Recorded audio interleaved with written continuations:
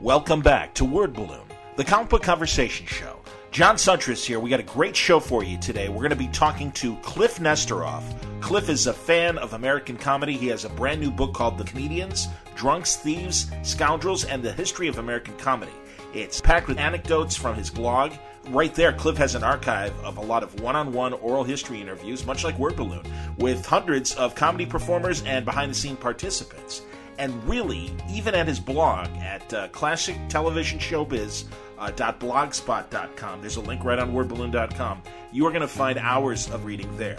But in our conversation, we're talking about Kliph's book, which really is this 100-year history of American stand-up comedy, from vaudeville to today's alt-comedy scene with the podcasts that are done across the country. We're talking about the first stand-ups to Louis C.K. and Marc Maron. We're going to look at different subjects, including the creation of the 20th Century Comedy album that you could say started in the 1950s with Redd Foxx, the coffeehouse scene that created such people as Nicholas and May and Lenny Bruce and Jonathan Winters, and leading to their spiritual successors, SNL, George Carlin and Robin Williams, the comedy club drug connection of the 70s and 80s. Just lots of really amazing conversation with Kliph Nesteroff talking about the history of comedy on today's Word Balloon. It's all brought to you by not only the League of Word Balloon listeners, and as always, thank you for your support, but here's an opportunity for you folks to help support Word Balloon in a very simple way, and that's through what you likely do anyway, and that's shop at Amazon. Because, Word Balloon is one of the Amazon associates, and if you go to wordballoon.com and go through the Amazon portal there to the Amazon website, you can shop like you always do at Amazon, but the great thing is, Word Balloon gets a couple cents on the dollar for every purchase you make. It doesn't increase the price in any way, and really, it's just really Amazon shaving off a little bit of their profit and throwing it my way because I brought you to them. So it is holiday season.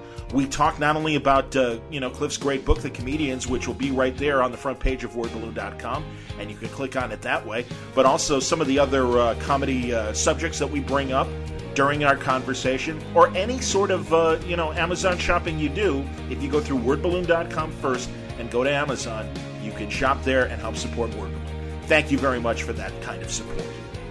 All right, without further ado, I want to start our conversation with Kliph Nesteroff, a great blogger and now an excellent author with his new book, The Comedians. Let's hear about the history of stand-up comedy in America with Kliph Nesteroff, now on Word Balloon.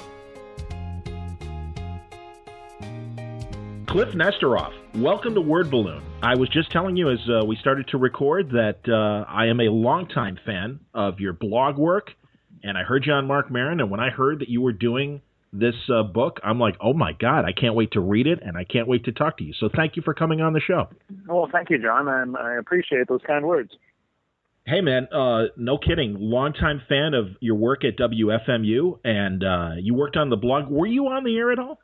I never actually was on the air at WFMU. I mean, they're located in Jersey City, and actually they just retired their blog very recently. Like 2 months ago, they quietly just stopped all posts. They kind of were slowing down the past couple of years and ultimately decided to just kind of end it. All the archives are still online. You can still read all of my stuff on the WFMU website.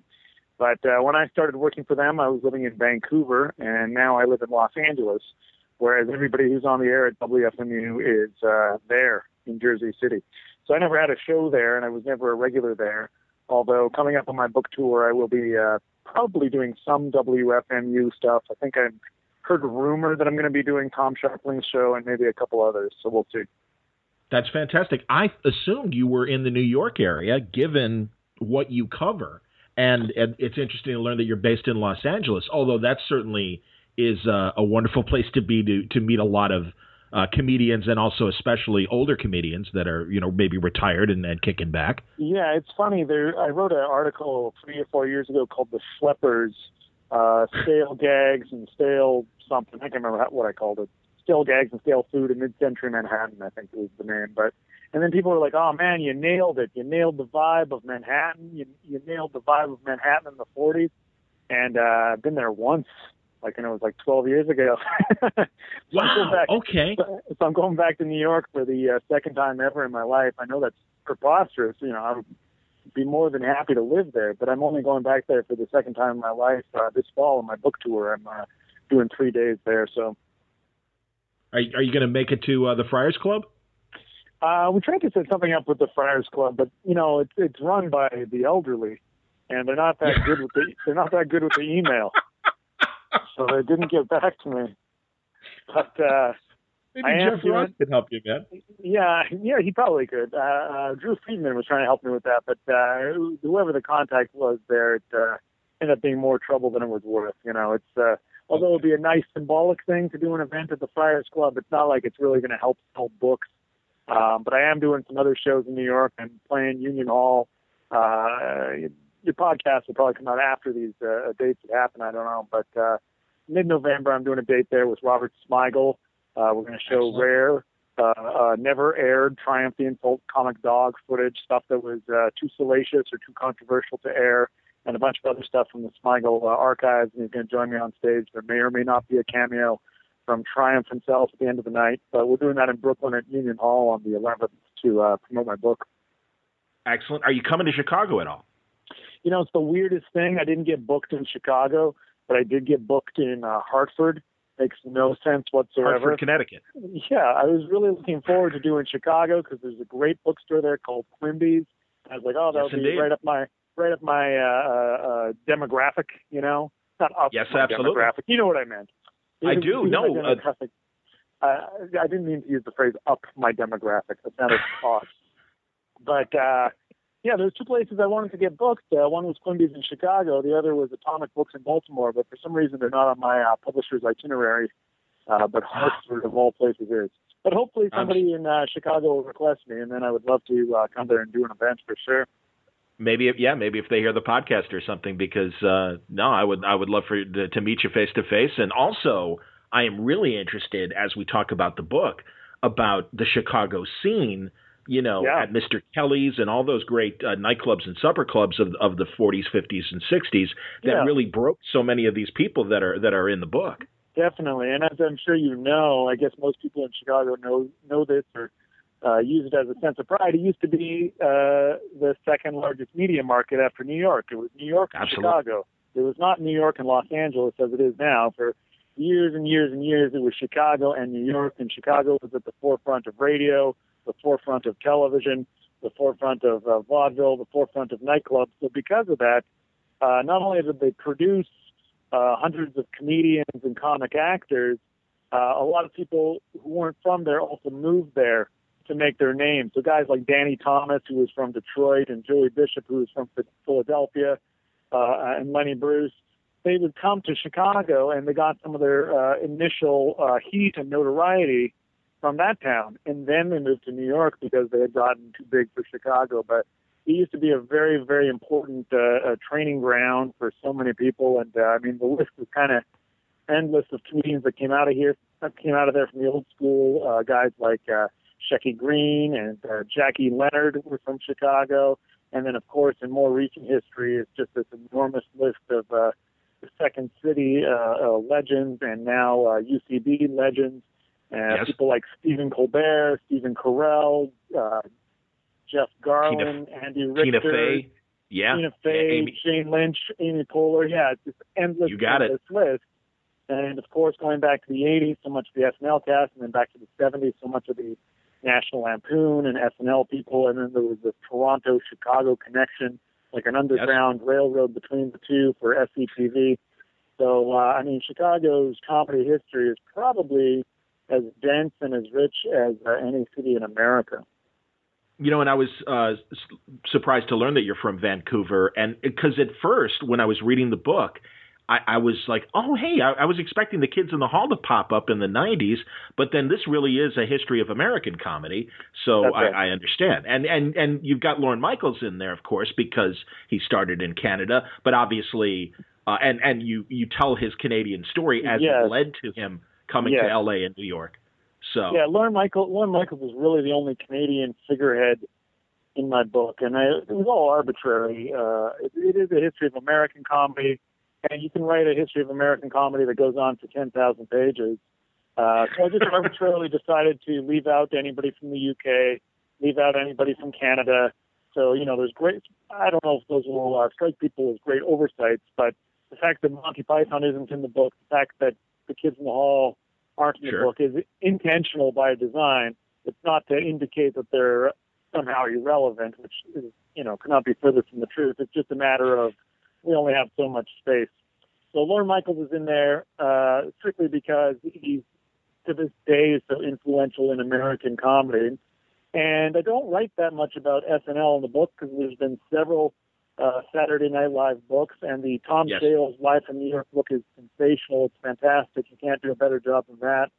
So Agreed. when it came to SNL, I just wrote about all this stuff about Lorne Michaels that none of us know, which is his career from 1965 to 1974. That's where it ends in my book. It's 74 with Lorne Michaels, who just had finished producing a special for Lily Tomlin, which guest starred Richard Pryor, and he won an Emmy for it. And based on the strength of that Lily Tomlin special, he got the green light to do Saturday Night Live. So that's where the story ends in my book, because we know what happens afterwards, and I wanted to kind of unveil what we don't know.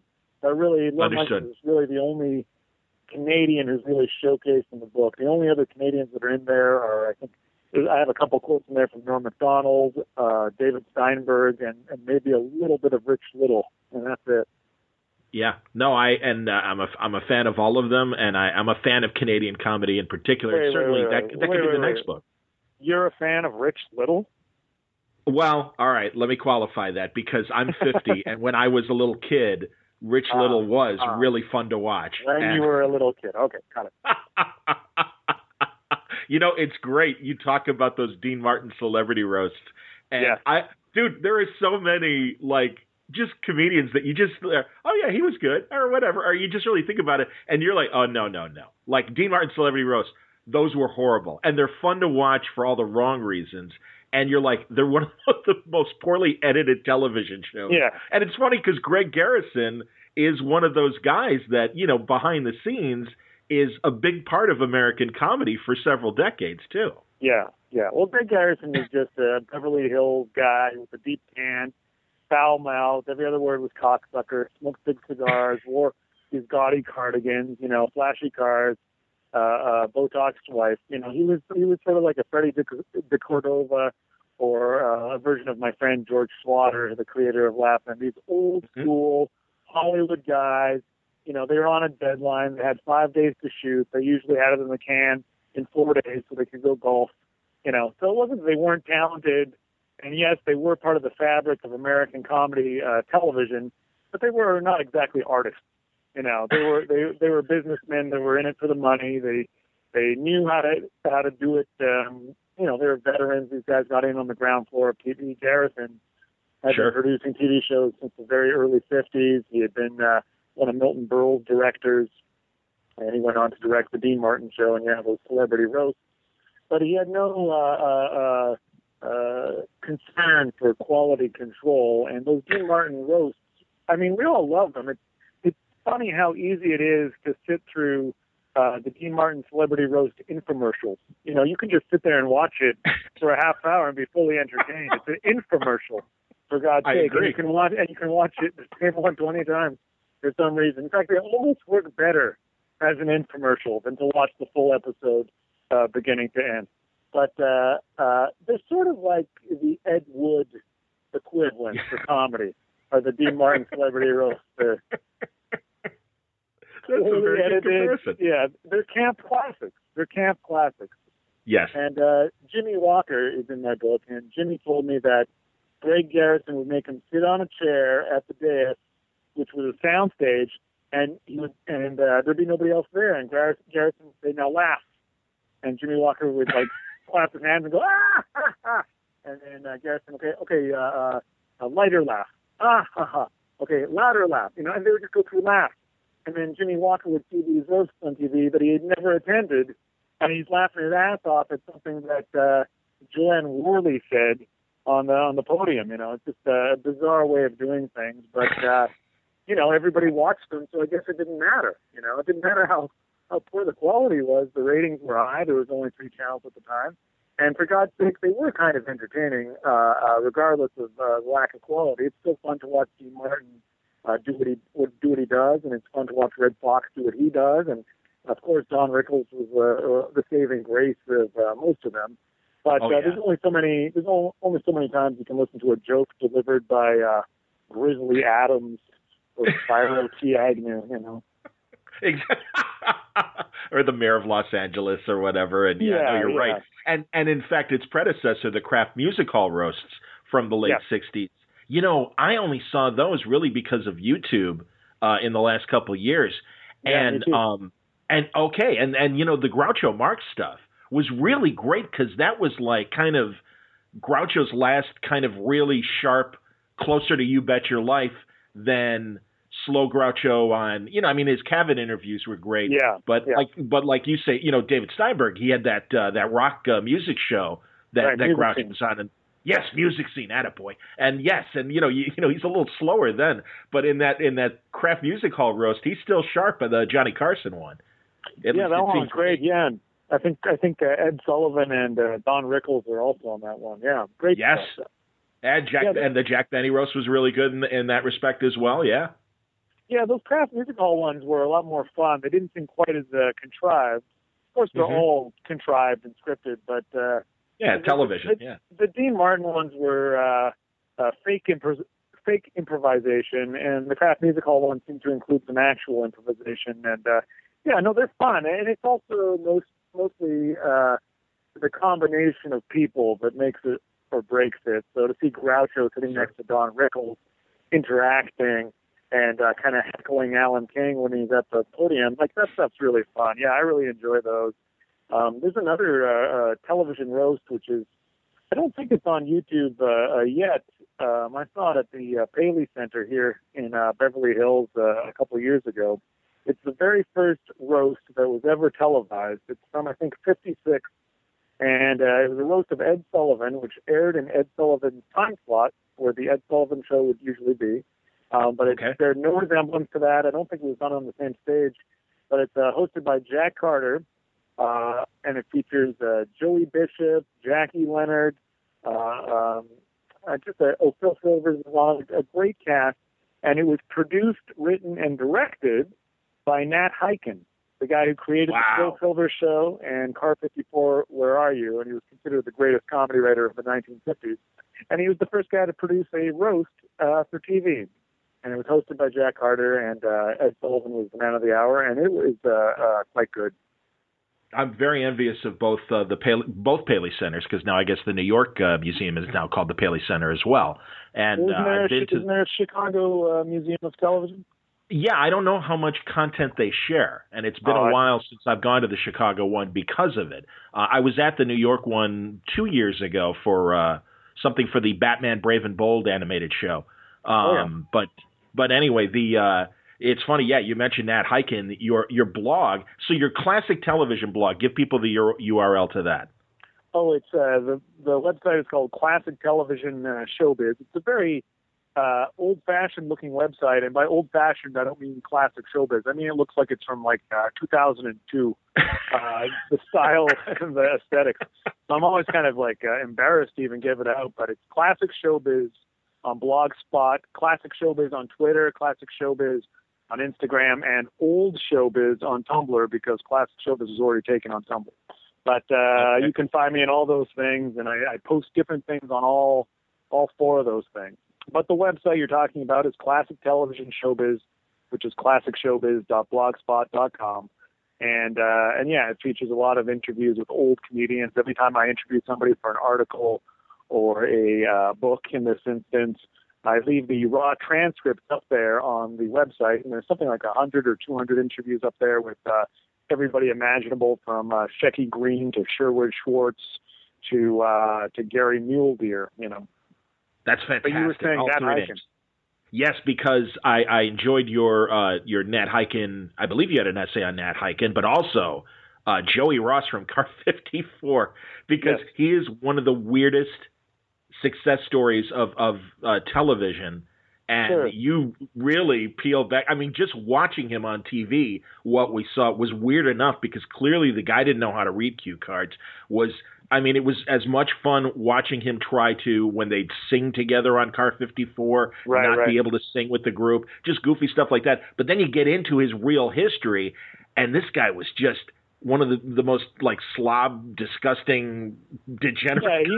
He was sort of the Charles Bukowski of the sitcom world in that era. And Nat Hiken, the guy who created the Phil Silver Show and Car 54, Where Are You?, had this great talent for spinning gold from nothing. He would cast people based on their grizzled face without regard to how they could deliver lines, but somehow he made it work. And he did this with several people. He did it with Joey Ross, who was in both the Phil Silver Show and Car 54. He starred in Car 54 with Fred Gwynne, who later became Herman Munster. But on the Phil Silver Show, he cast him in the second season as like this sloppy mess hall cook with hairy arms, and no hygiene, which was perfect for him because that was sort of his motif in real life.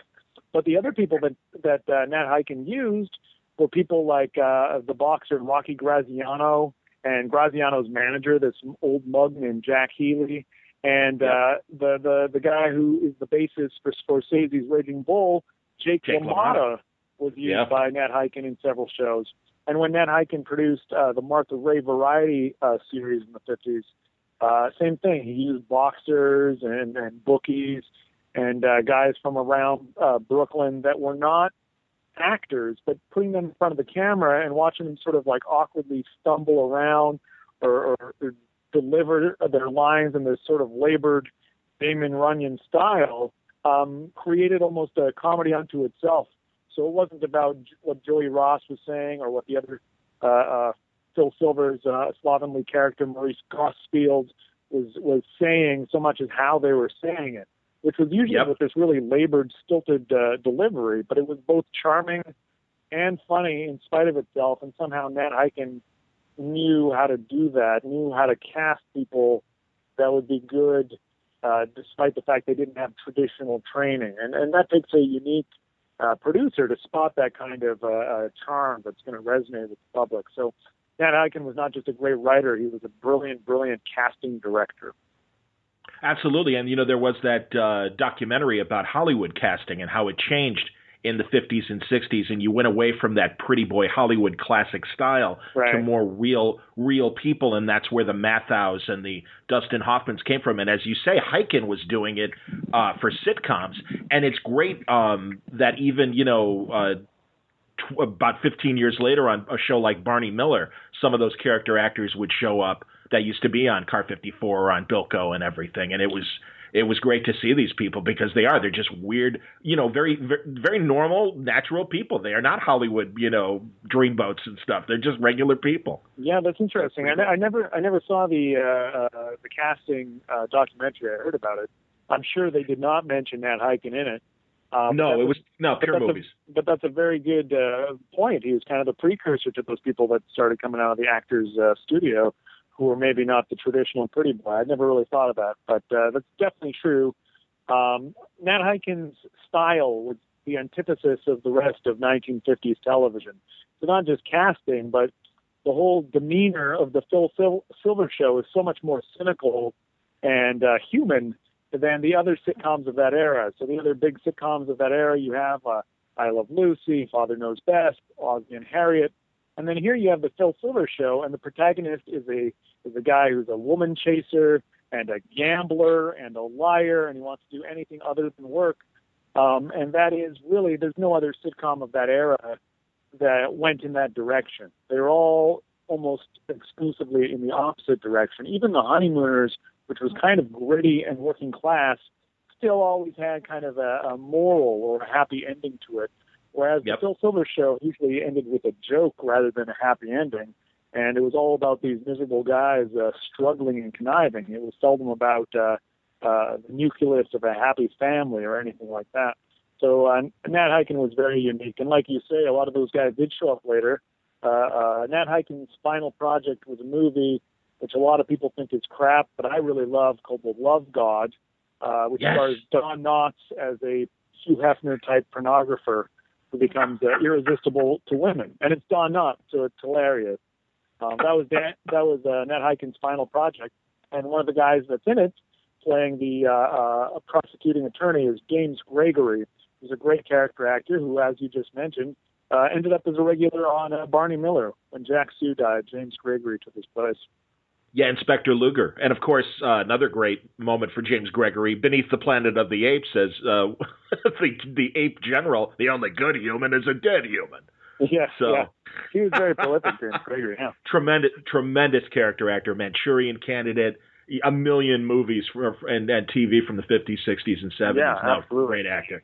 Very funny. See, again, this is why I wanted to talk to you, Kliph, because you cover the same territory that when a lot of my guests come on and talk about comic books and stuff, and we talk about the entertainment that we like, it's stuff that's in your book. And the interesting thing is, and the reason why I also wanted to point people to your blog, is I really was expecting the book to be a collection of your profiles on these various, behind the scenes comedy people and also the stars themselves. And instead, it really is this history that has a lot of anecdotes in it, but and covers literally from vaudeville to the modern day. I mean, you are talking about podcasting right up to, I mean, I don't think I'm spoiling by saying this, and I'll edit if I am, but literally to the death of Robin Williams. So, I mean, you really have a very, from the beginnings of American vaudeville to today's stand-up world.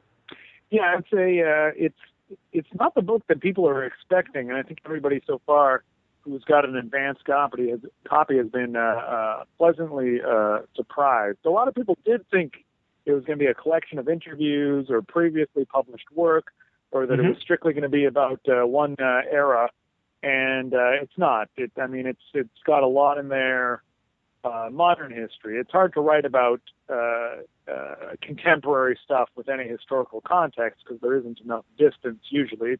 But there is enough distance now from the 1990s, so I have a lot in there. In the last section of the book, the history of late night with Conan O'Brien, how guys like Louis C.K. and Bob Odenkirk have been very influential in modern comedy without anybody realizing it. Now we all know who Louis C.K. is. We all know who Bob Odenkirk is. Bob Odenkirk, who got his start in Chicago, by the way. But back in those days, people didn't know who they were in the 80s and 90s. So I write extensively about what they were doing in those days, how Bob Odenkirk had his name on an Emmy Award along with Robert Smigel and Conan O'Brien as early as 1989. All three of them had their names on the Emmy that year, even though nobody knew who they were. Same thing with Louis C.K. He won an Emmy for writing The Chris Rock Show, I think in 95. Again, I mean, this is at least 10 years before he became a huge sensation. So, and I talk a lot about that kind of thing throughout my book, throughout all generations, how anybody who enters comedy is in for a long, arduous struggle until they finally break through, but can be very influential behind the scenes, even as they're failing or moving from one project to another that maybe doesn't quite catch. So that's kind of one of the themes of my book is struggle, and the other theme is influence.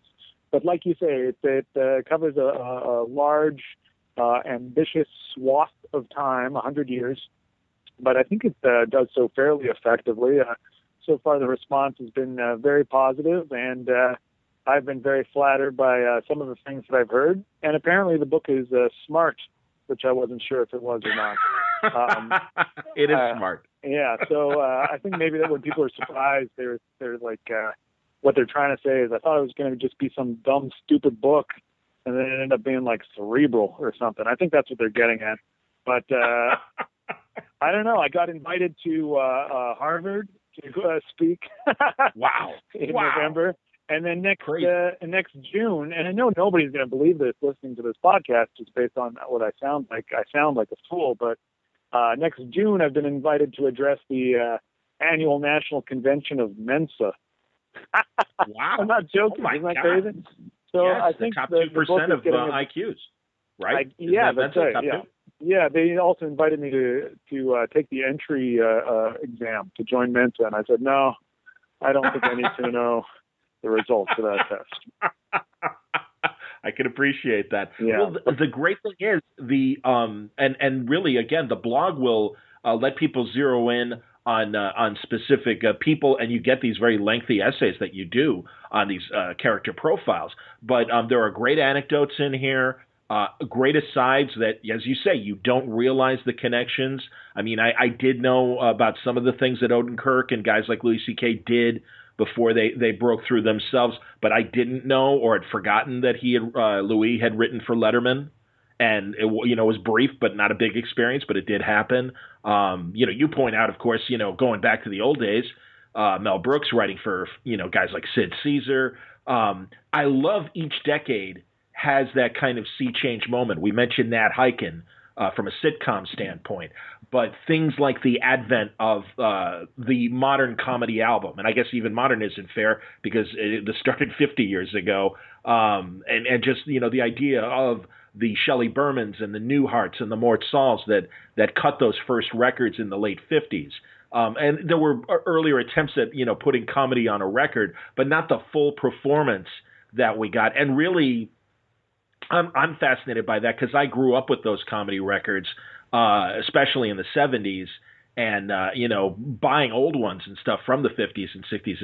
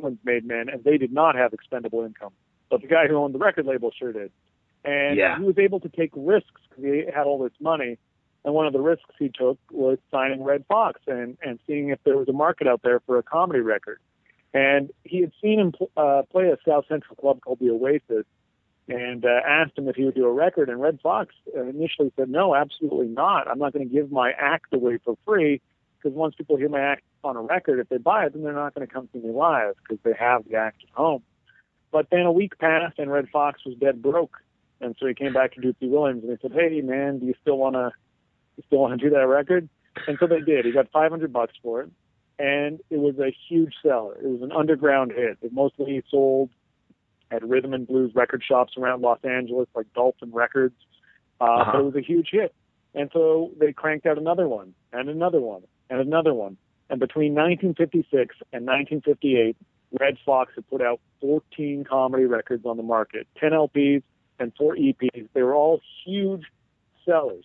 But because it was for the black market, it was not charted by the mainstream publications like Cashbox or Billboard magazine. It was completely ignored by everybody but the black community. So wow.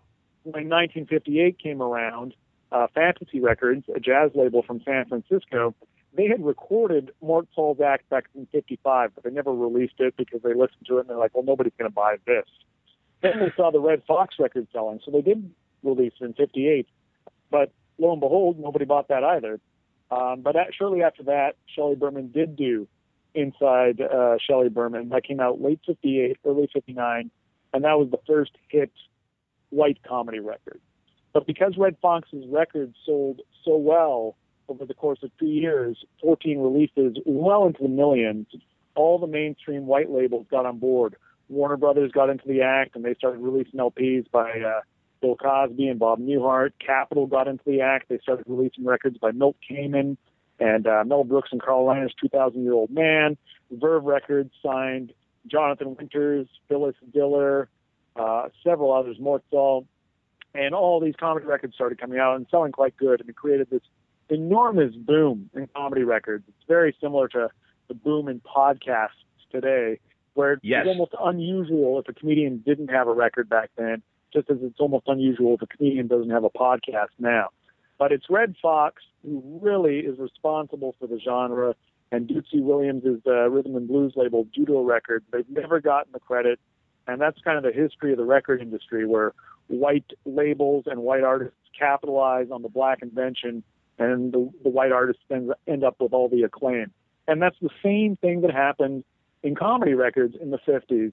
The black label invented it, the black comedian invented it, and the white comedians get all the credit. So my book tries and sets the record straight. It's heavily researched and heavily sourced, and I'll defy anybody to argue this. No, and honestly, I appreciate that kind of clarification. And also, I want to point out that it's pretty amazing. You mentioned a guy like Mort Saul back in 1958, and I've been watching him Periscope his Mill Valley, California performances the last few weeks or so. And are you aware of that he's been doing that? Well, I know he does stuff up at the Throckmorton Theater. I don't know if that's where it's done or not. I have not seen any of those performances, but I know he's around. Yeah. Yeah, 88 or whatever he is. Or maybe even older. I'm not sure. But it's pretty crazy watching him sit in a chair and just kind of spin. And he's got his stock one-liners that he throws out there as he talks about today's headlines. But it is pretty interesting. And you think back to, if anyone has seen Beyond You and I, him in his cardigan with the newspaper under his arm as he's just talking randomly about the headlines. I just read the Bob Hope biography that came out at the end of last year. Yeah. And I love that through line as well, in terms of when you think of stand-up and stuff, and the biographer kind of credits Hope as really being the father of kind of what became modern stand-up, and that it was really, prior to that, there really, Will Rogers did it to a degree, I suppose. Yeah, where would you put that on the spectrum? Well, I think that Richard Zoglin's thesis, I think he has no choice but to start off with that thesis, because otherwise there's no excuse to be reading a book about Bob Hope in the year 2015. You know what I mean? So I kind of feel like that thesis is a bit of a stretch, but I think like it was probably in his original book proposal in order to sell the idea to a publisher, that if not for Bob Hope, there would be no stand-up, and that before Hope it didn't exist. I don't believe that at all, because Bob Hope was influenced by guys that came before who were doing stand-up, One of his big influences was a guy named Ted Healy and a guy named Frank Fay. And both those guys also influenced Milton Berle, and I talk about both of them in my book.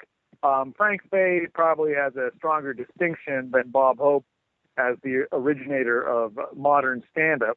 However, even less people know Frank Fay today than know Bob Hope, so it makes no sense to write a book about Frank Fay. It makes maybe slightly more sense to write a book about Bob Hope, but even then, I'm not sure what the market is for the Richard Zoglin biography of Bob Hope in this day and age, and that sentence is coming from me. I am the audience for that book, and I don't even know why it would be written. But I'm not saying that to slam Richard Zoglin. I'm just being a realist about it. You're not going to interest anybody under the age of 50 suddenly in Bob Hope because you've written a biography about him. So I think that assertion that he kind of is the progenitor or originator of stand-up is an easy one to make because nobody's going to call you on it because nobody knows their pre-Bob Hope history except for maybe a cocky kid like yours truly.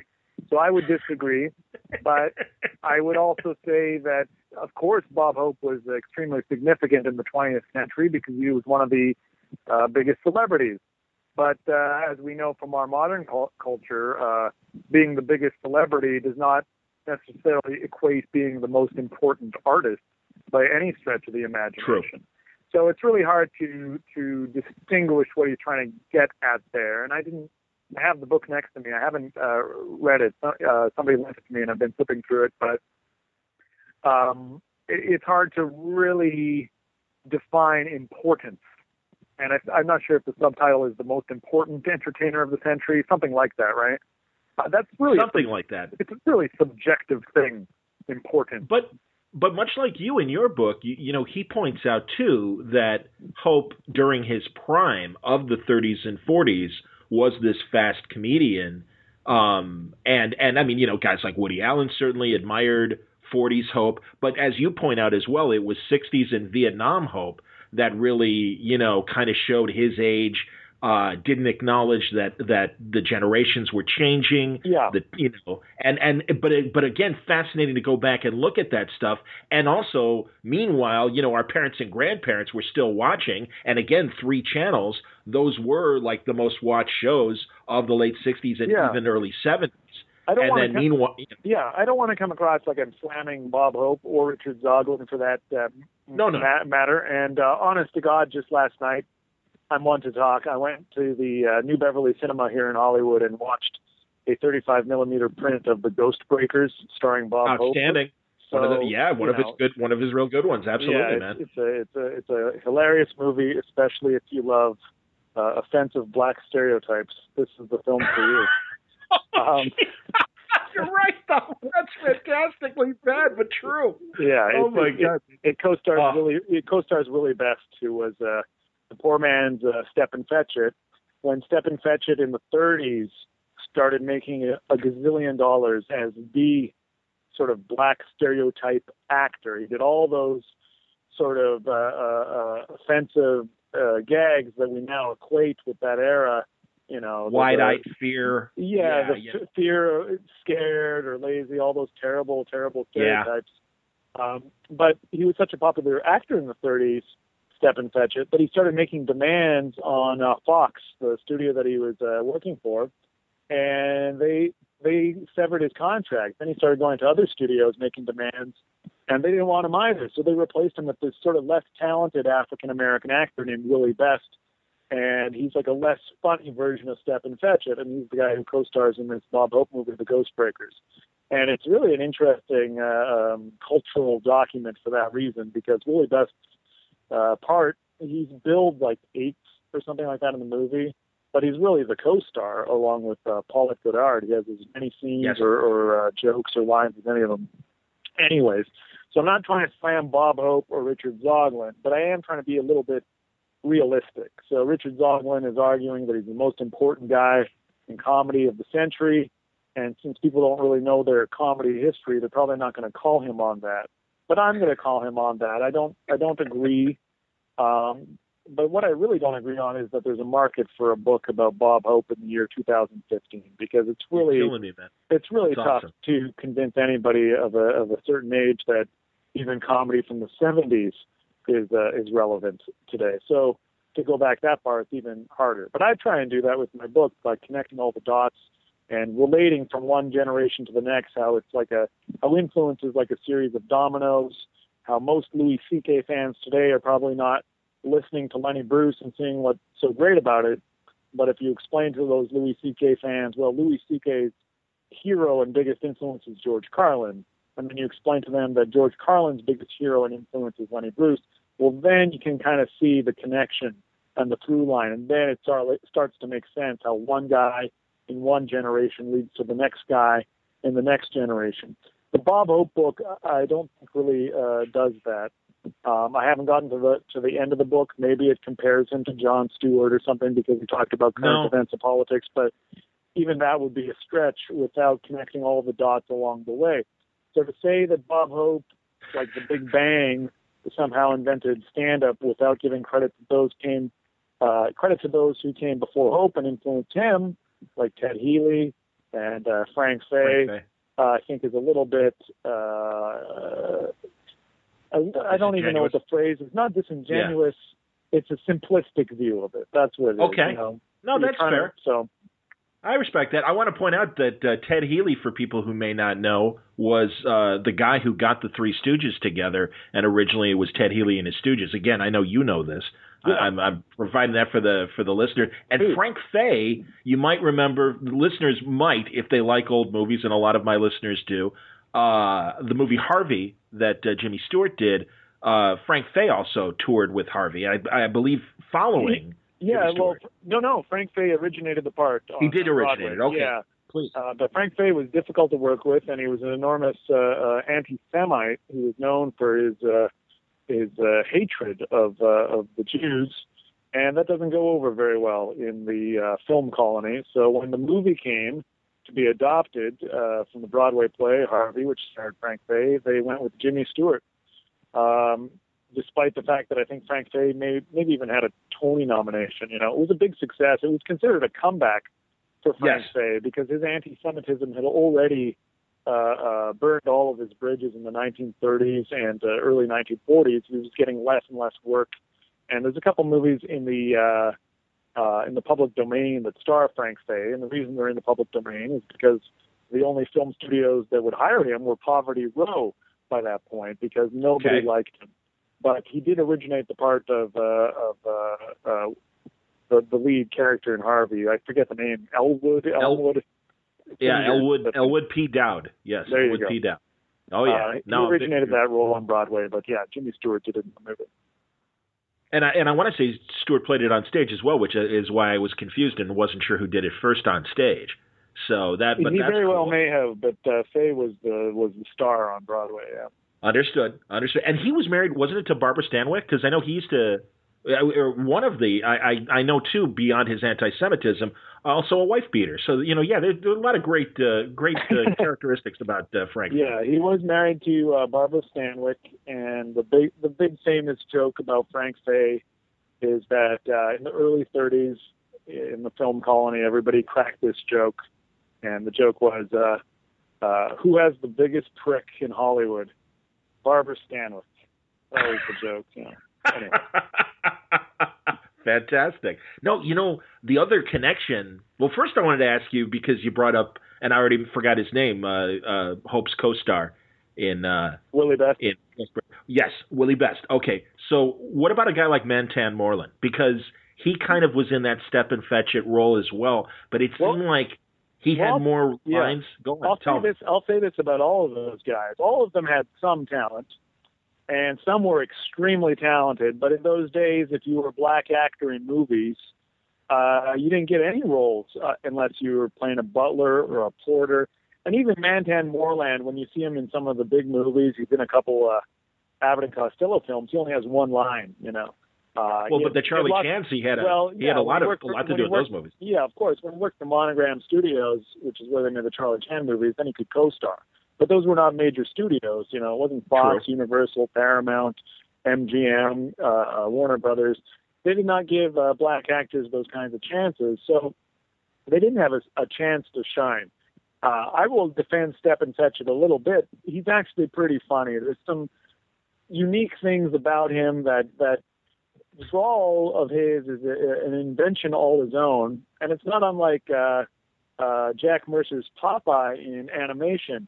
It's this character who says one thing, but then mumbles all these bizarre things under his breath that are really quite funny. And Step and Fetch It improvised most of these funny lines after his dialogue. They were not scripted. And so there was something about him that was amusing.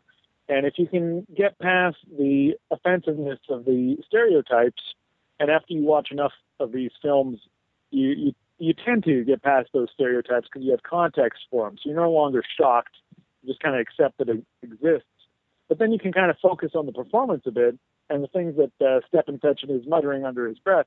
And it can frequently be quite interesting and amusing.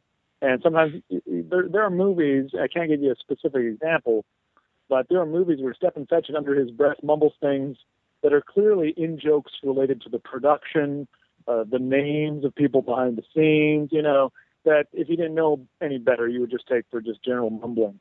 Mantan Moreland, I think, was the most talented of them all. He was hilarious. He steals every scene that he's in, big movie, small movie. He was a scene stealer, one of the great scene stealers of all time. He was also a veteran stage performer. He was in a number of comedy teams. There's a couple Charlie Chan movies where he does this bit. I forget what they called the routine, but he did it with a guy named Benny Carter, and he did it with a few other guys. But he did it with this guy, Benny Carter, on stage, and he's in one of the Charlie Chan movies where they finish each other's sentences. You might remember this. Mantan Moreland bumps into his friend. He goes, "Oh, my God, if it isn't. Oh, well, how are you? I haven't seen you in yes, I have. Are you still? Oh, no, I quit that years ago. What about, oh, she's fine. Oh, he's good." They go back and forth like that for like 5 minutes, never finishing the sentence. And this routine they did in nightclubs, they did on the stages of presentation houses of black theaters like the Earl Theater in Philadelphia, the Apollo in New York, all around the Chitlin Circuit and Presentation House Circuit of the East Coast. Mantan Moreland did this routine for years and years and years, and it was very, very popular and technically very difficult to perform, but he was really a talented guy. He had a terrible fall from grace in the 1960s. A lot of those guys from that era did, because their style of comedy was equated with those stereotypes, so nobody wanted to touch them or do anything with them. So Mantan Moreland's final performance was in a Gene Corman sexy nurse movie. I can't remember which one, night duty nurses or student nurses, something like that. And he just plays a wino who's drinking a bottle under a bridge, and they run past him, and then he just stands up and hiccups and his eyes bug out, and that's it. It's his last performance. And he also did some terrible comedy records for the Laugh, Laff records label in the 70s. He was really kind of destitute and would do anything for money. So he did these 3 horribly vile, unfunny, just viciously profane, dirty comedy records in the early 70s, which are historically fascinating, but really kind of sad when you know that Mantan Moreland was doing it desperately for a check. He didn't make any residuals because all of his movies were pre-1961, before the SAG residual agreement had been implemented. So there was this statute where anybody who made a movie before 1960, no matter how many times it was rerun on late-night TV, they didn't get any residuals. And, of course, all of Mantan Moreland's filmography was from the 1930s and 1940s, and they used to rerun all those Charlie Chan movies on the Late Late Show, but he never received another nickel, Yeah, no, it's and again, it's stories like this that you have in the book. When you mention Laugh Records, just the behind-the-scenes stories of some of these comedy record companies that were really just lousy, and you mentioned it earlier, to their performers. In the case of Redd Foxx, sometimes it was an interesting connection. Like, I didn't realize. I remember buying George Carlin albums in the 70s.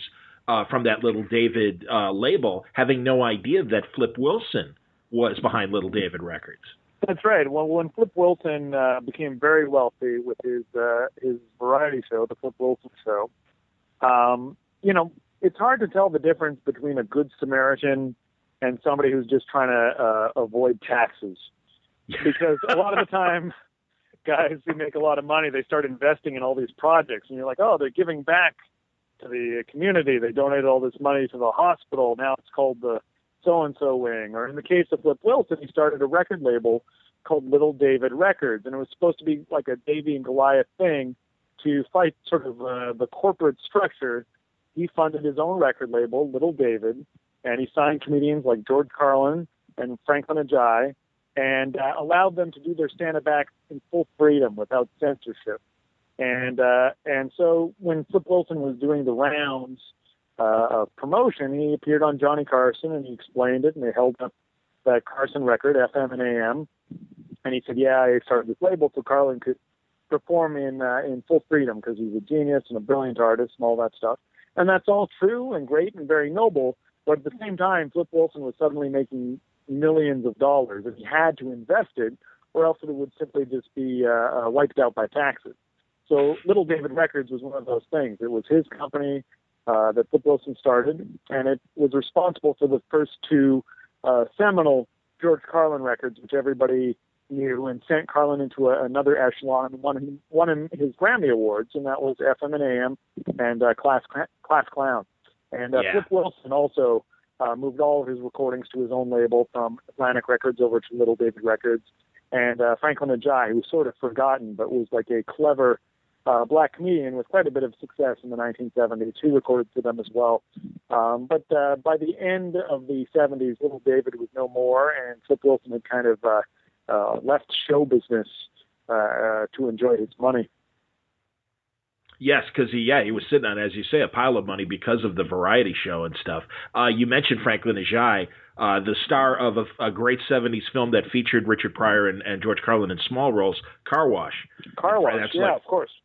Yep, and also Neil Diamond's isn't he Neil Diamond's friend in The Jazz Singer? Is it Franklin Ajaye could be. I've never seen the Neil Diamond Jazz Singer. I've never been overwhelmed with a desire to see. Another comedy, but I will watch it. Yeah, an unintended comedy, but when you think, my God, what a cast! You've got Sir Laurence Olivier as the cantor, the father to Neil Diamond. Lucy Arnaz is his Shiksa girlfriend, right. And I'm reasonably certain that Franklin Ajaye is his best friend in that movie. Well, that's definitely possible. Franklin Ajaye did a bunch of weird movies in that period. I guess he had a good agent. He's in the Sam Peckinpah movie Convoy, which, if your listeners don't know, is based on a 5-minute song they stretched into a 130-minute action movie. But C.W. McCall, a novelty song from the 70s about CB radios, absolutely. Yeah, and it's directed by Sam Peckinpah. Stars Chris Christopherson. What's her name? Bob Evans' girlfriend, Ally McGraw. Stars Chris Christopherson, Ally McGraw, Ernest Borgnine, Burt Young, and Franklin Ajaye is the black trucker, and of course it's the black trucker. Why would I even say that? But they're all truckers in this movie based on a song. But again, it seems like strange casting for a coffeehouse comedian. But yeah, Franklin Ajaye was in a whole bunch of odds and ends in the 70s. And I interviewed him for my book as well. He's a very nice guy, and he lives in Australia now. Oh, is he still? Does he perform in Australia, or is he just kicking back? No, well, he's both. He's kind of kicking back, but when he does perform, it's usually in Australia, and he says the audiences there are, as far as he's concerned, the best in the world.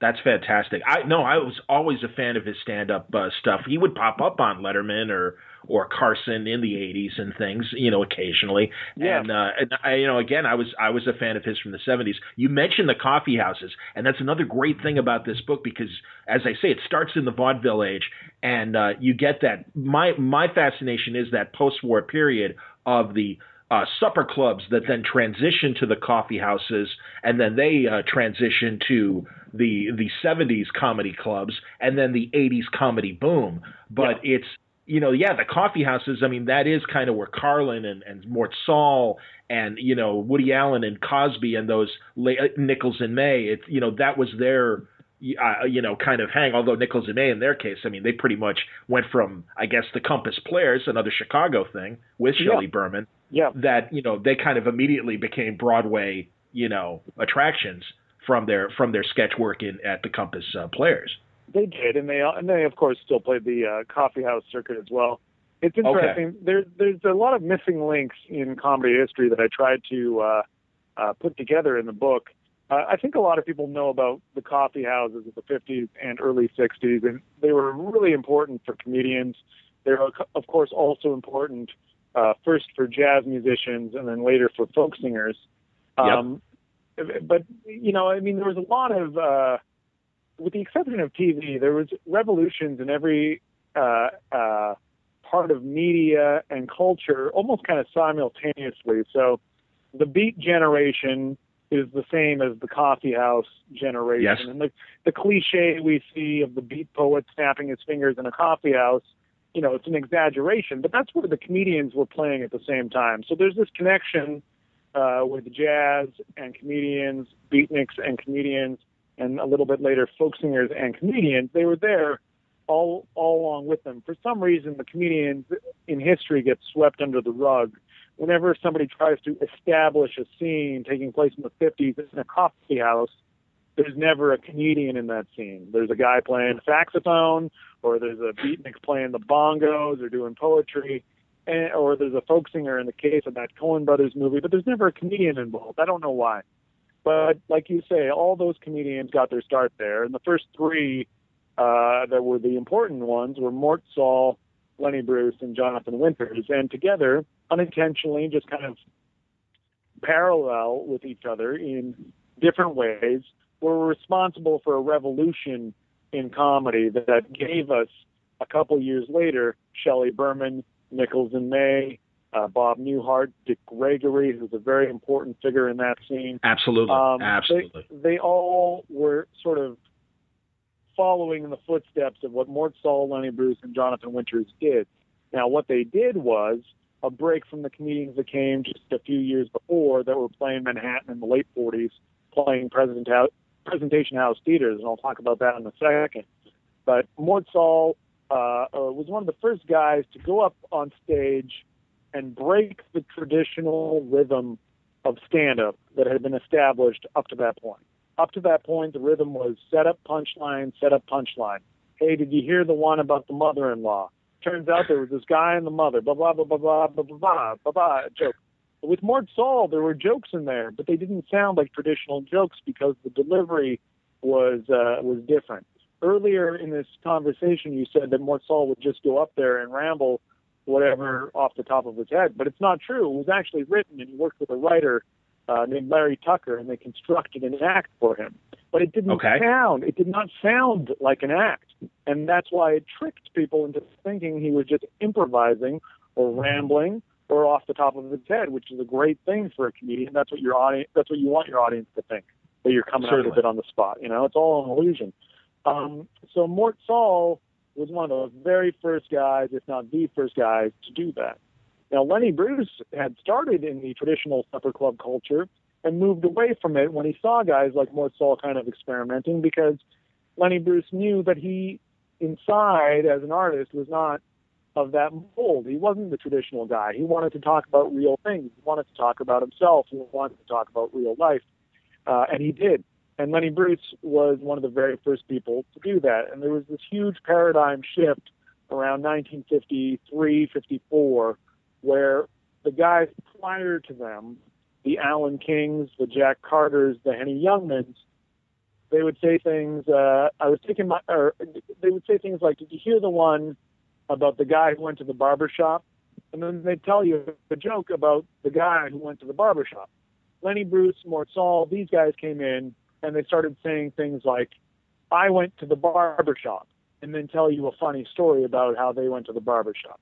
So I know that may not seem like a big distinction, but it was an enormous distinction. Comedy used to come from a generic point of view, and you'd have a guy like Myron Cohen telling jokes about his mother-in-law, and then you'd find out Myron Cohen has never been married, doesn't have a mother-in-law. But that's what you did back then as a comedian. You told jokes about your mother-in-law. Well, these new kids came along, these college-aged comedians, and it started with Sahl, Bruce, and Winters, and the floodgate opened of guys who followed, who mined material from their own experience and from their own point of view.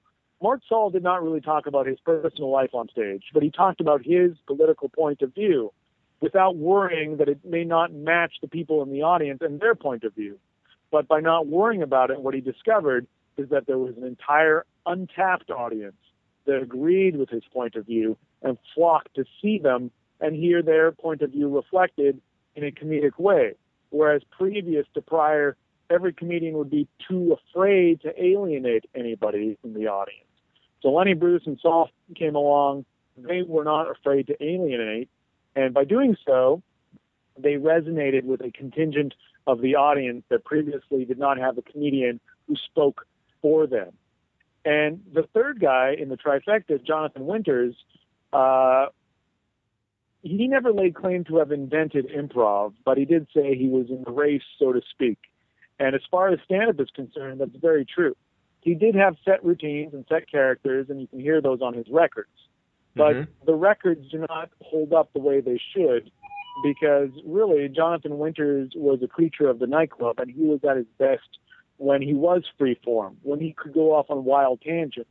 And it's the reason Jonathan Winters never became a television star. He did several TV shows, variety shows, sitcoms, but none of them are what he's remembered for. He's remembered for being Jonathan Winters.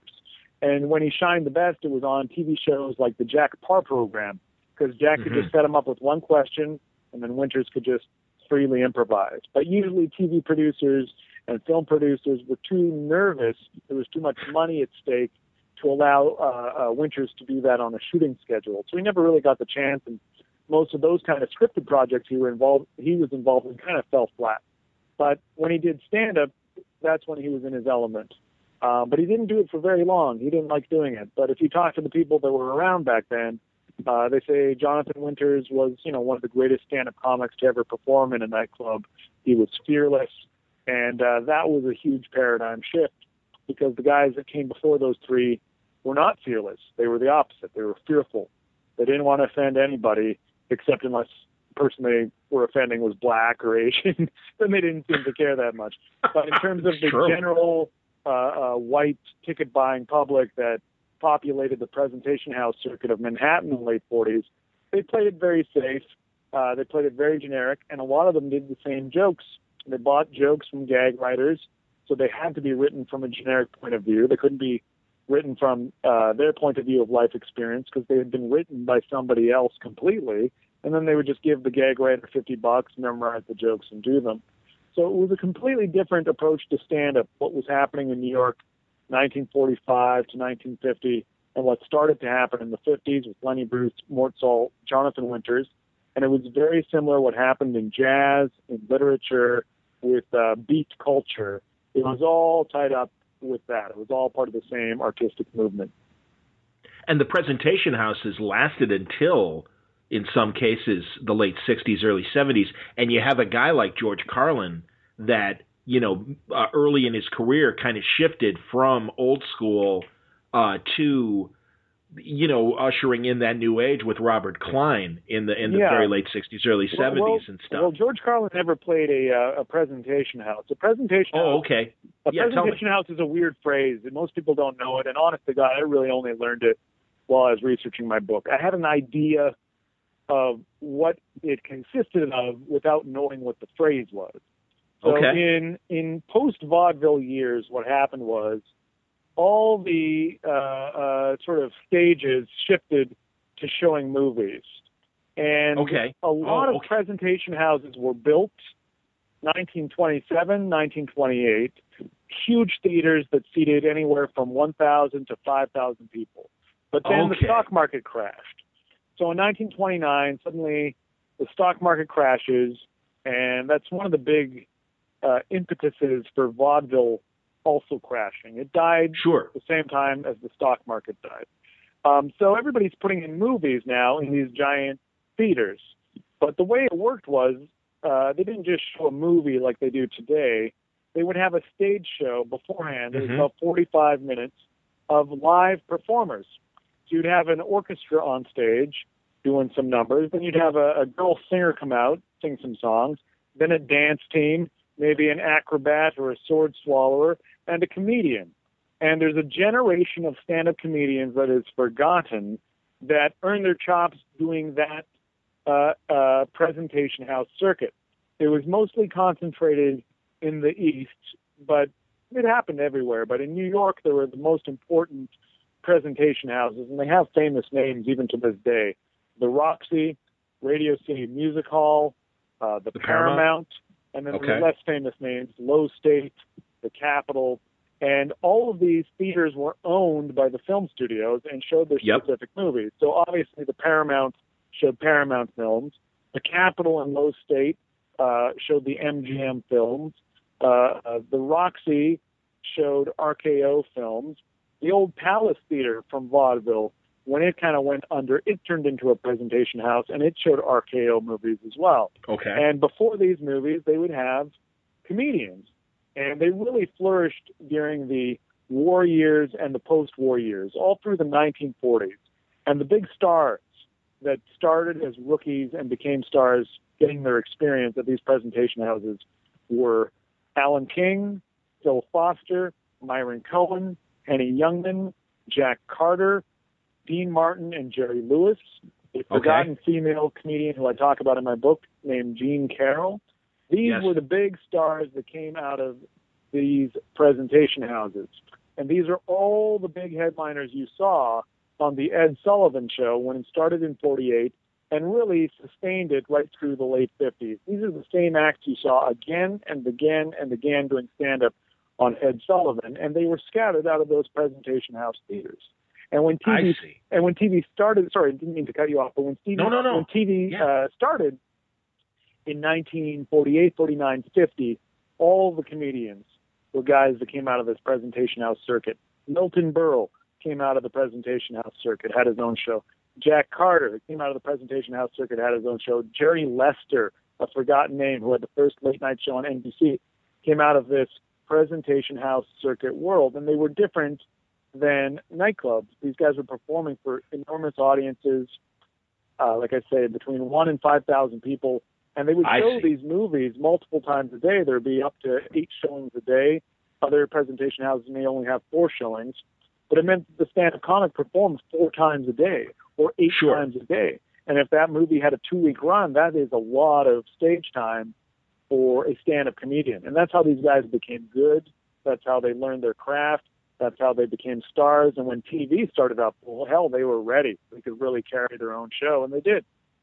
And Sinatra, from a singing standpoint, was playing those kinds of theaters as well. Exactly. Okay, so yeah, I'm with you now. Because when you said that, I assumed that was maybe a different way of calling the supper clubs and nightclubs that happened in that post-war period. And I'm glad you mentioned Martin and Lewis. But no, I see the distinction now, certainly.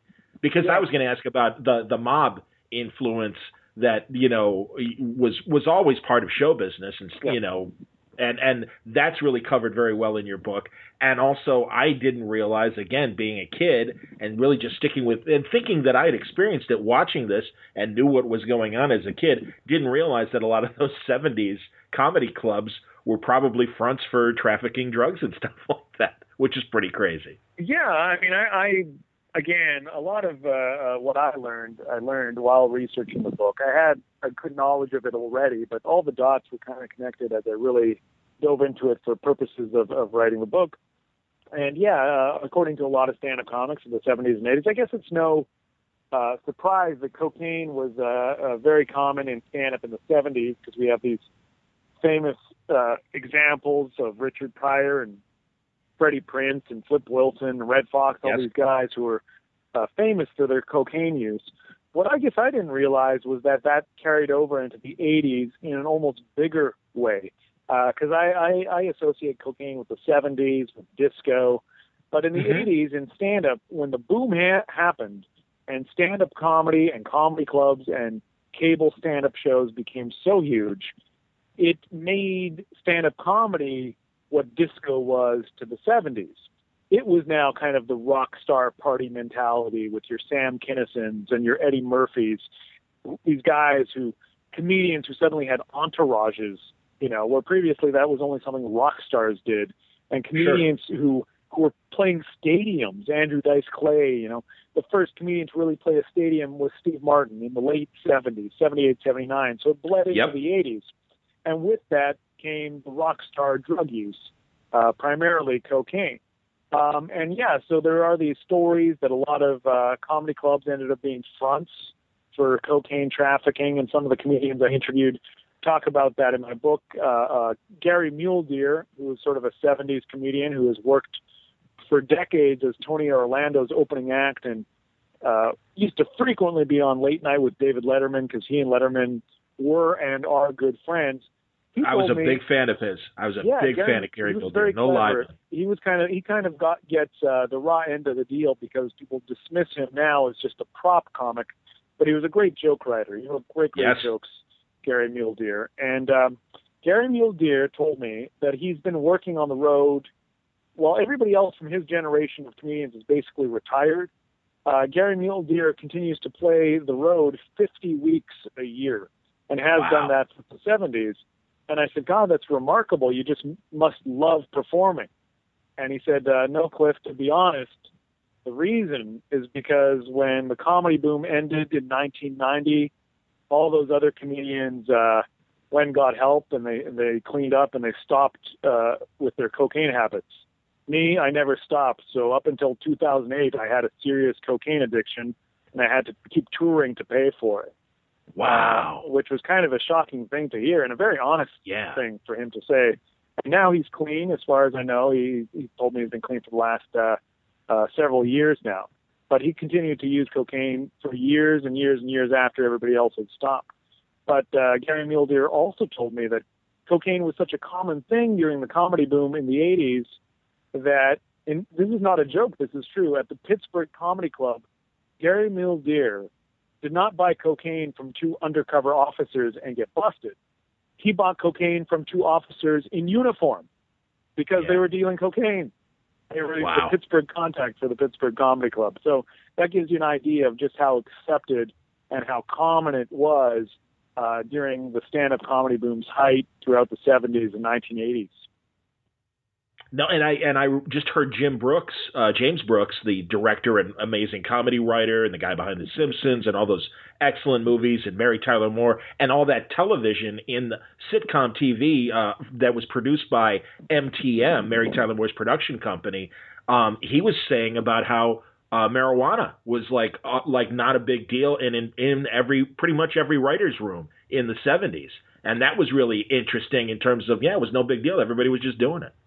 Yeah, I believe it. Well, especially then.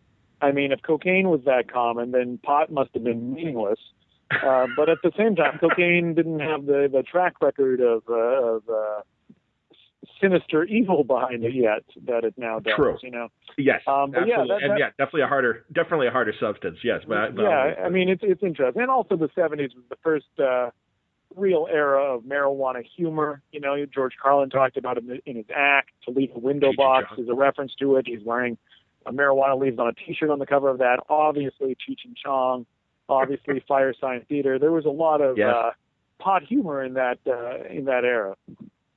That's true. You know, and it's so funny. The amazing thrilling Adventure Hour. Ben Blacker and Ben Acker's comedy that they do in L.A. Every now and then I'm like, yeah, you guys are like the Fireside Theater. And they're like, yeah, anyway. And they kind of don't want to acknowledge it, which always makes me laugh. It's like, hey, guys, I'm not saying that you're stealing from them. I'm just saying that much like them, you know, you guys are doing this kind of neat, like fake radio kind of presentation and stuff. You talk about them, the Fireside Theater. You talk about the Committee, that kind of forgotten group. That was doing, really interesting comedy and stuff. No, dude, we're at an hour. I don't want to keep you if you've got things to do. I'm just really, I really love the book, and I really want to encourage people to check it out, and also your essays, because man, I'm telling you, I understand, and especially the feelings about the Bob Hope book in 2015. But a lot of your essays really have this intrigue about them as well, in terms of. God, I read the Keith Brazil, if that's how you say his last name, the guy who used to produce television, and Jim Aubrey for CBS in the late 50s and early 60s. And there's just this, kind of, I mean, everyone loves a good mob story, man. And there are tons of them in show business. And, you track those. Joey Ross, I mean, we're not even like doing it justice, and that's good. I'd rather people read your excellent essay about Joey Ross. I do have a mandate when I write history, and that's predominantly what I write these days. But if it's boring, then I'm not going to write about it. But if the story has clearly got some intrigue, then I'm going to write about it and try and emphasize that intrigue, because people will read it then. And with history, generally people are only going to pick up a history book about a topic they're already interested in. But my whole objective is to do the opposite, where I want to write a book of a history where you don't have to care about comedy or comedians, but if you pick up the book on any page, you'll be hooked and keep reading it. That's really my purpose. So in this book, Richard Zoglin's book about Bob Hope, I could see that it goes into extreme detail about contract negotiations, about raises, about the date of which tour. And that's great for those of us who are completists and scholars.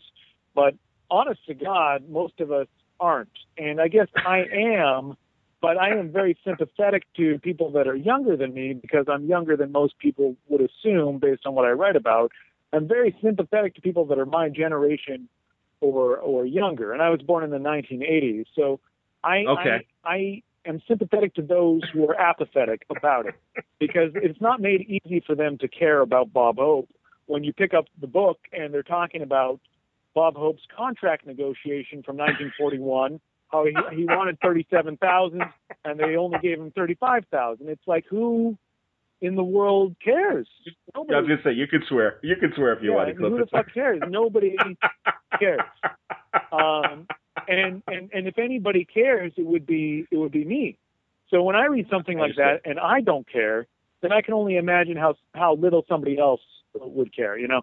So when I write my book, I think about that. I think about what would interest people. So I could have written I could have told the same history of comedy that I told using completely different characters and stories to tell the overall story.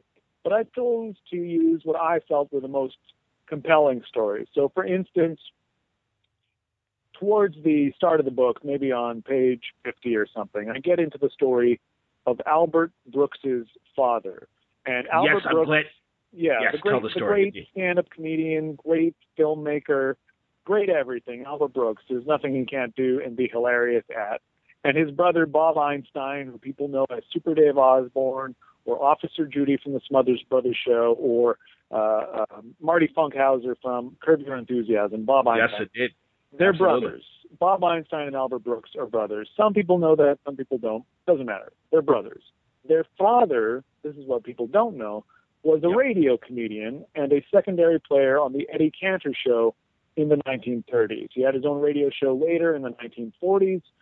But in the late 40s, he became ill. He had a problem with his back. He had a spinal operation which nearly crippled him and left him confined to a wheelchair. So he couldn't do much performing anymore.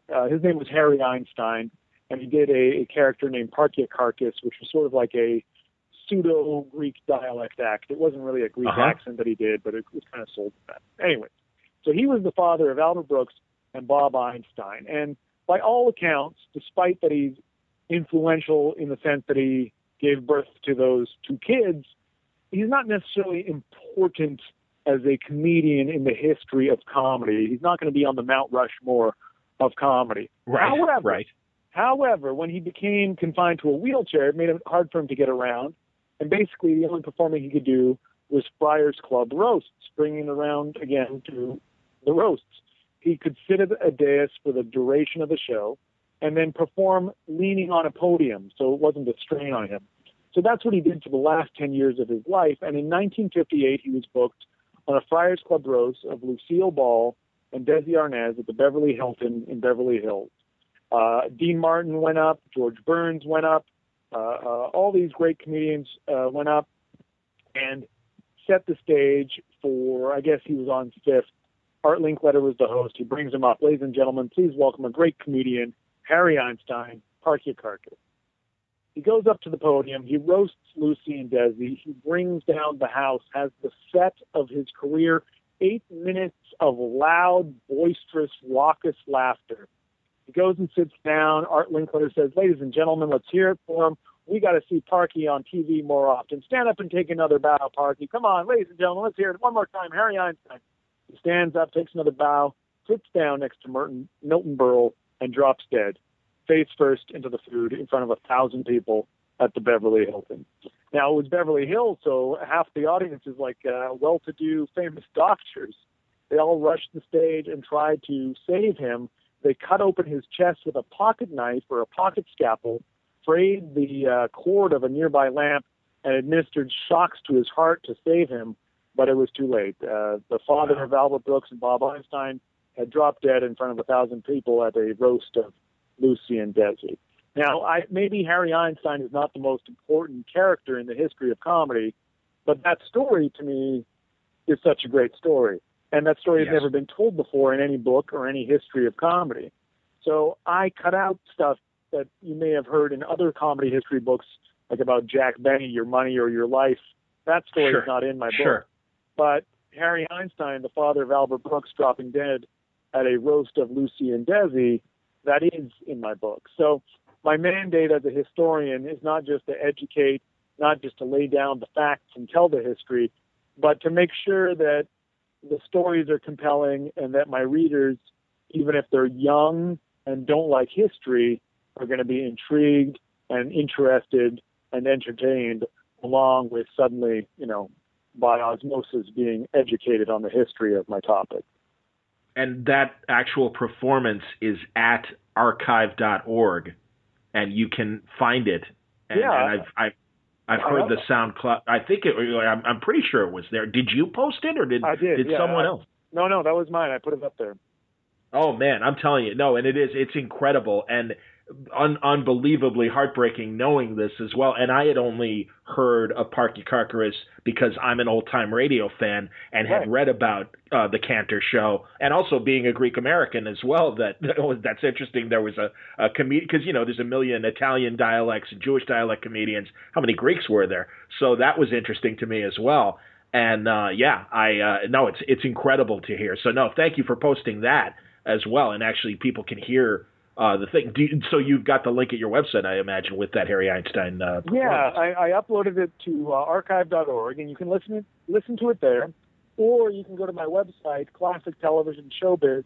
It's the same audio file, but on my website I've included all the newspaper reports from the next day. The Los Angeles Times, Variety, they give you the blow-by-blow reporter's account of what happened and how they tried to save them. The audio is simply his performance that brings down the house leading up to his death. But if you go to my website, you can listen to it and read all the original news reports about it as well. And some photos from the funeral, actually.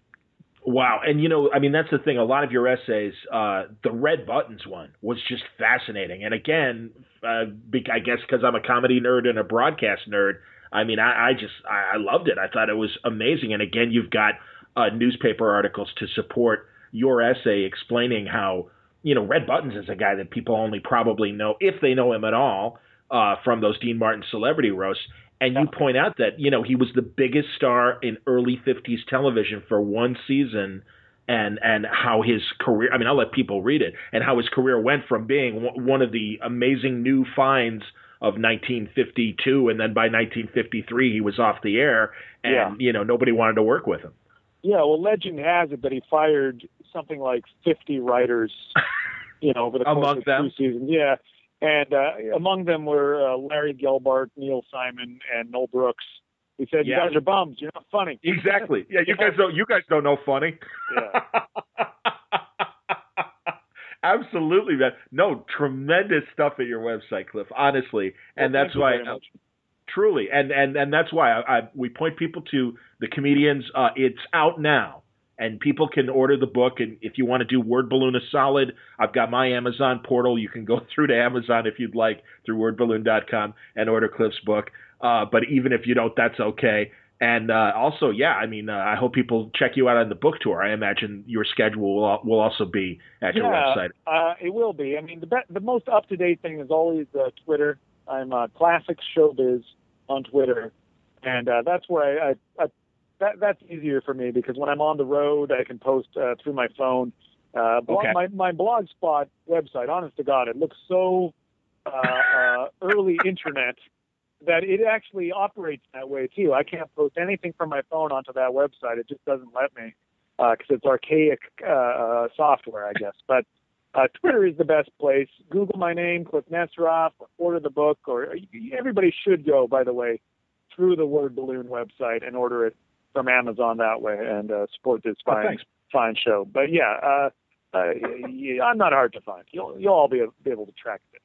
Well, and honestly, I mean, this is out now, and it's the brand new book, and I know what kind of ordeal it is writing a book and stuff, but I certainly hope that there are more to come. So you've got a lot of great stories that I think you've found over the years. And also, I mean, I imagine you've done a ton of these interviews. Would you ever put out a podcast of your, 3 years ago, I made a handshake deal with Marc Maron. And we've kept to that handshake deal, but it has not evolved beyond the handshake. But the handshake deal was just that I don't do a podcast for anybody else, not an interview, okay. But like if I were to do my own, that it would not be produced by somebody else because he wants to produce it.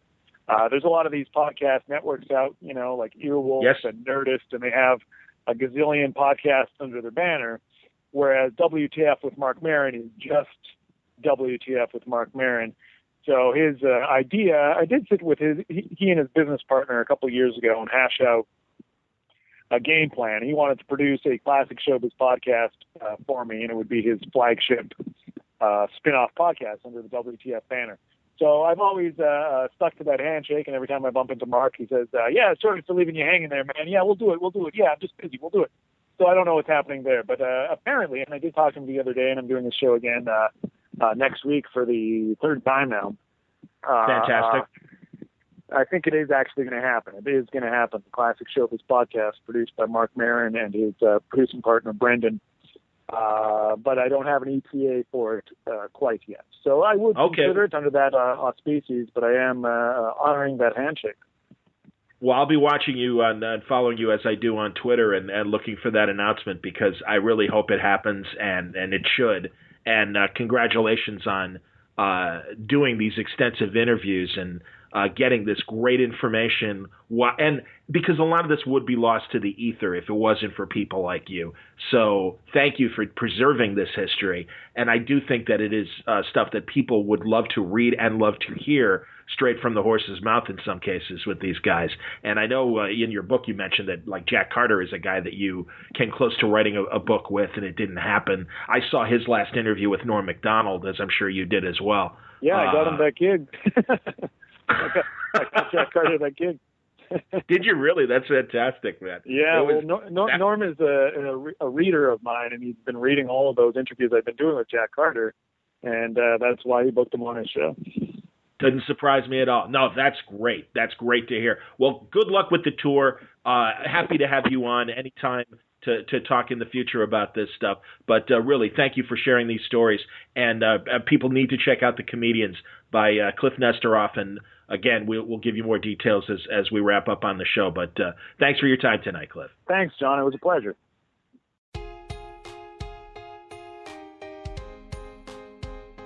Lots of fun talking to Kliph Nesteroff. I hope you enjoyed today's conversation on Word Balloon. It was brought to you by the League of Word Balloon listeners. Thank you, as always, for your support. And as I said, if you really want to help, Kliph's book, The Comedians, is out today, and it's available at any bookstore, brick and mortar, or online, including Amazon.com. And if you want to help Kliph out and help Word Balloon in the process, you can order the book there right through the Amazon portal at wordballoon.com. If you go to my front page, there's a tab for Amazon purchases, but also you'll see some ads on the front page of some of our favorite authors and comic book writers that are regulars on Word Balloon. And also there's an entire block in the thing for Kliph of not only his book, The Comedians, but also some of the subjects that we discussed. And all you have to do is click through Amazon there. It's normal Amazon. It doesn't raise the price at all, as I said before. All it does is shave a little bit of Amazon's profit and gives it to Word Balloon, thanking us for bringing you to Amazon. So that's the holiday season. It isn't just the things that I have listed there. Any purchases you make at Amazon, once you go through that Word Balloon portal, Word Balloon gets a few cents on the dollar. So, it's an easy way. And like I said, holiday season is here. Why not get some early shopping ideas out of the way and do it through Word Balloon's Amazon portal. So that's all. If you have any questions or comments about today's show, and more is still coming this week, be sure to email me, john@wordballoon.com, or you can follow me at Twitter under @JohnWordBalloon, on Facebook under my name, John Suntress, and of course the page, the Word Balloon Network. If you're listening through iTunes, do me a favor and write a review of the show and a rating. That would be terrific. And as always, the best way to help Word Balloon out is let a friend know that great conversation can be found right here at wordballoon.com, and they might like the same conversation as well. Thanks for listening. Until next time, Word Balloon is a copyright feature of Shaky Productions, copyright 2015.